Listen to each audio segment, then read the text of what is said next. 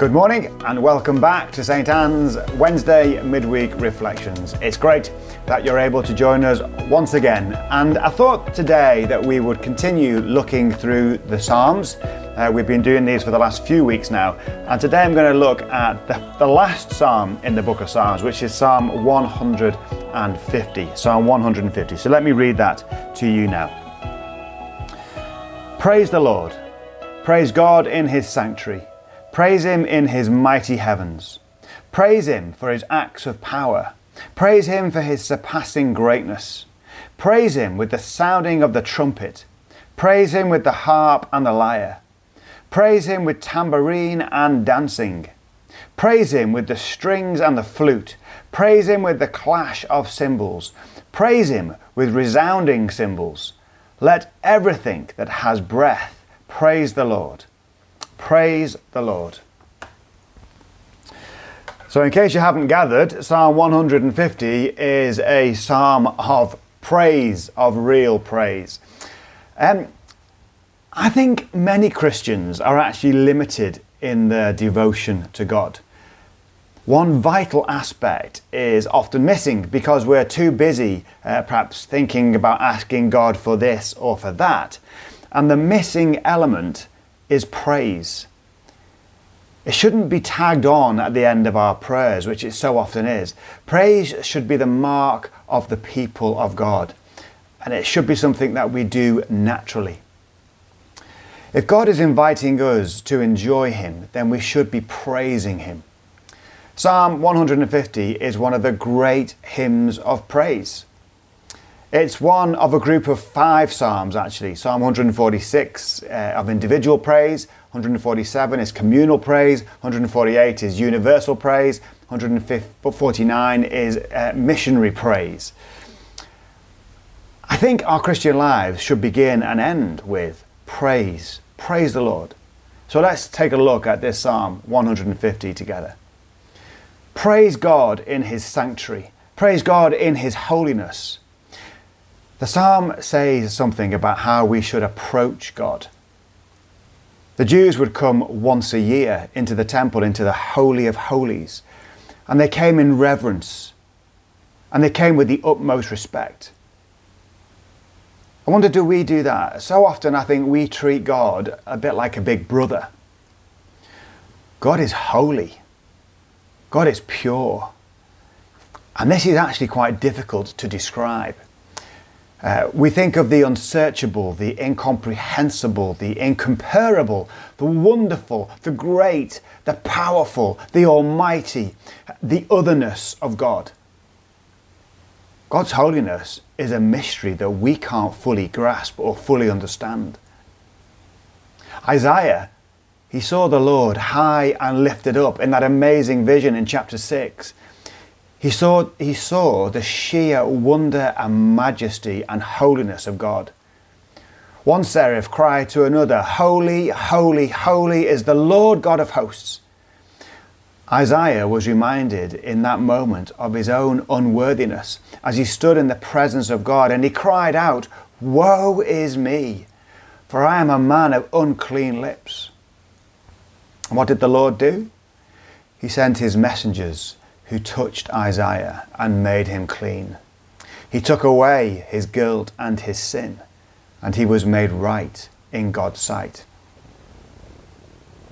Praise the Lord in his holiness. We are to praise the God of unapproachable holiness, the Father God who sent his only Son to make us clean, who took away our guilt and our sin, that we might praise the Lord.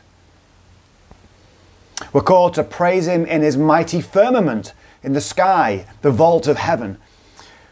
When we praise the Lord, we meet with those saints who've gone before us. They mingle their praises with ours. What an amazing song that should be. Earth and heaven are one together in this. God's glory fills the earth and the heavens, the entire universe. Our praise should do the same. We should be able to praise God at all times and in all places. We can't limit our praise to a building or to a set time. No, we're called to praise God in all things. Why should we praise the Lord? Well, the psalm reminds us that we are to praise him for his mighty deeds. His two greatest works, I suppose, were of creation and redemption.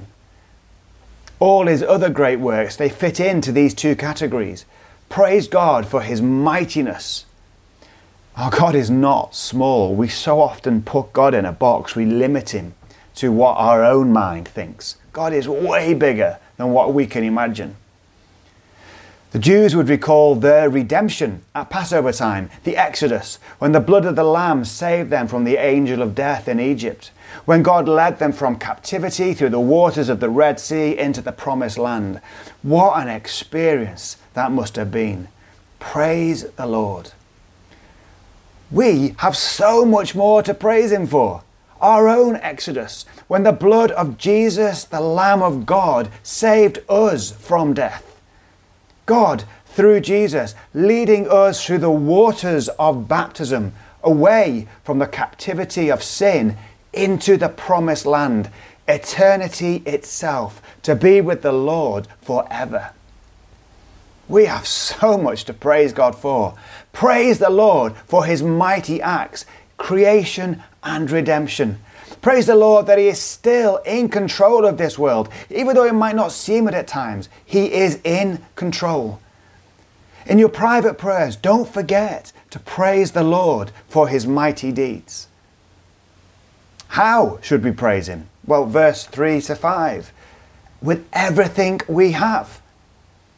These different musical instruments that are listed here, they represent various aspects of life. The sacred occasions, symbolized by the trumpet blast from Leviticus 25 verse 9. The joyful celebration of victory by the timbre and the dance. Simple music making by the pipe and the flute. All these musical instruments, they come together, they harmonize, becoming a wonderful orchestra of praise.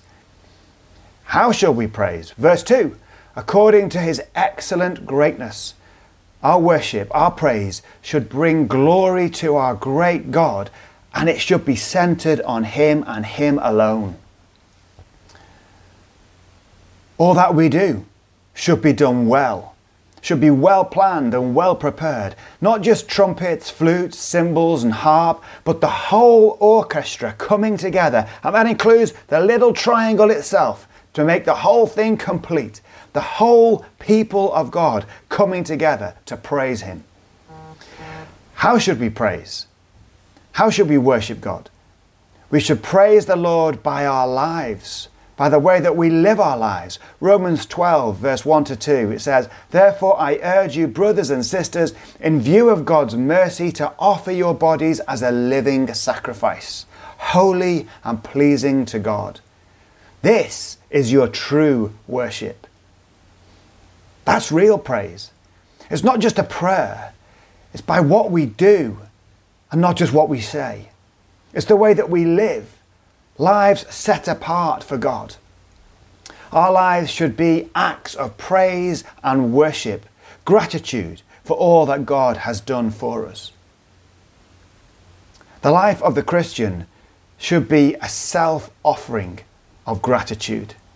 We can praise God with a strong faith, a holy love and delight, having complete confidence in Jesus and belief in power over darkness, by universal respect for all of God's commands. Those little jobs that we do should become for us an act of praise and worship. Let everything that has breath praise the Lord. Every breath that we take can be an act of worship. There is so much that we don't know about God, so much that we don't know about real praise, but Psalm 150 says, "Praise the Lord. Let us enjoy him. Praise the Lord with lives that are set on fire with love for him, now and forever." Let's pray together. So, Father, we give thanks for this amazing psalm, Psalm 150, that encourages us to praise you. Help us this day to do just that, to give praise to you for all things, from the smallest to the greatest. And may we look for signs of you this day, that we might give you the glory that you are due. In Jesus' name, amen. Thank you for joining with us again today, and I hope to see you out and about in the week. If not, I'll see you hopefully on Sunday for our online service. If you can't be there in the physical sense, then but if not, I'll see you there. But until then, God bless.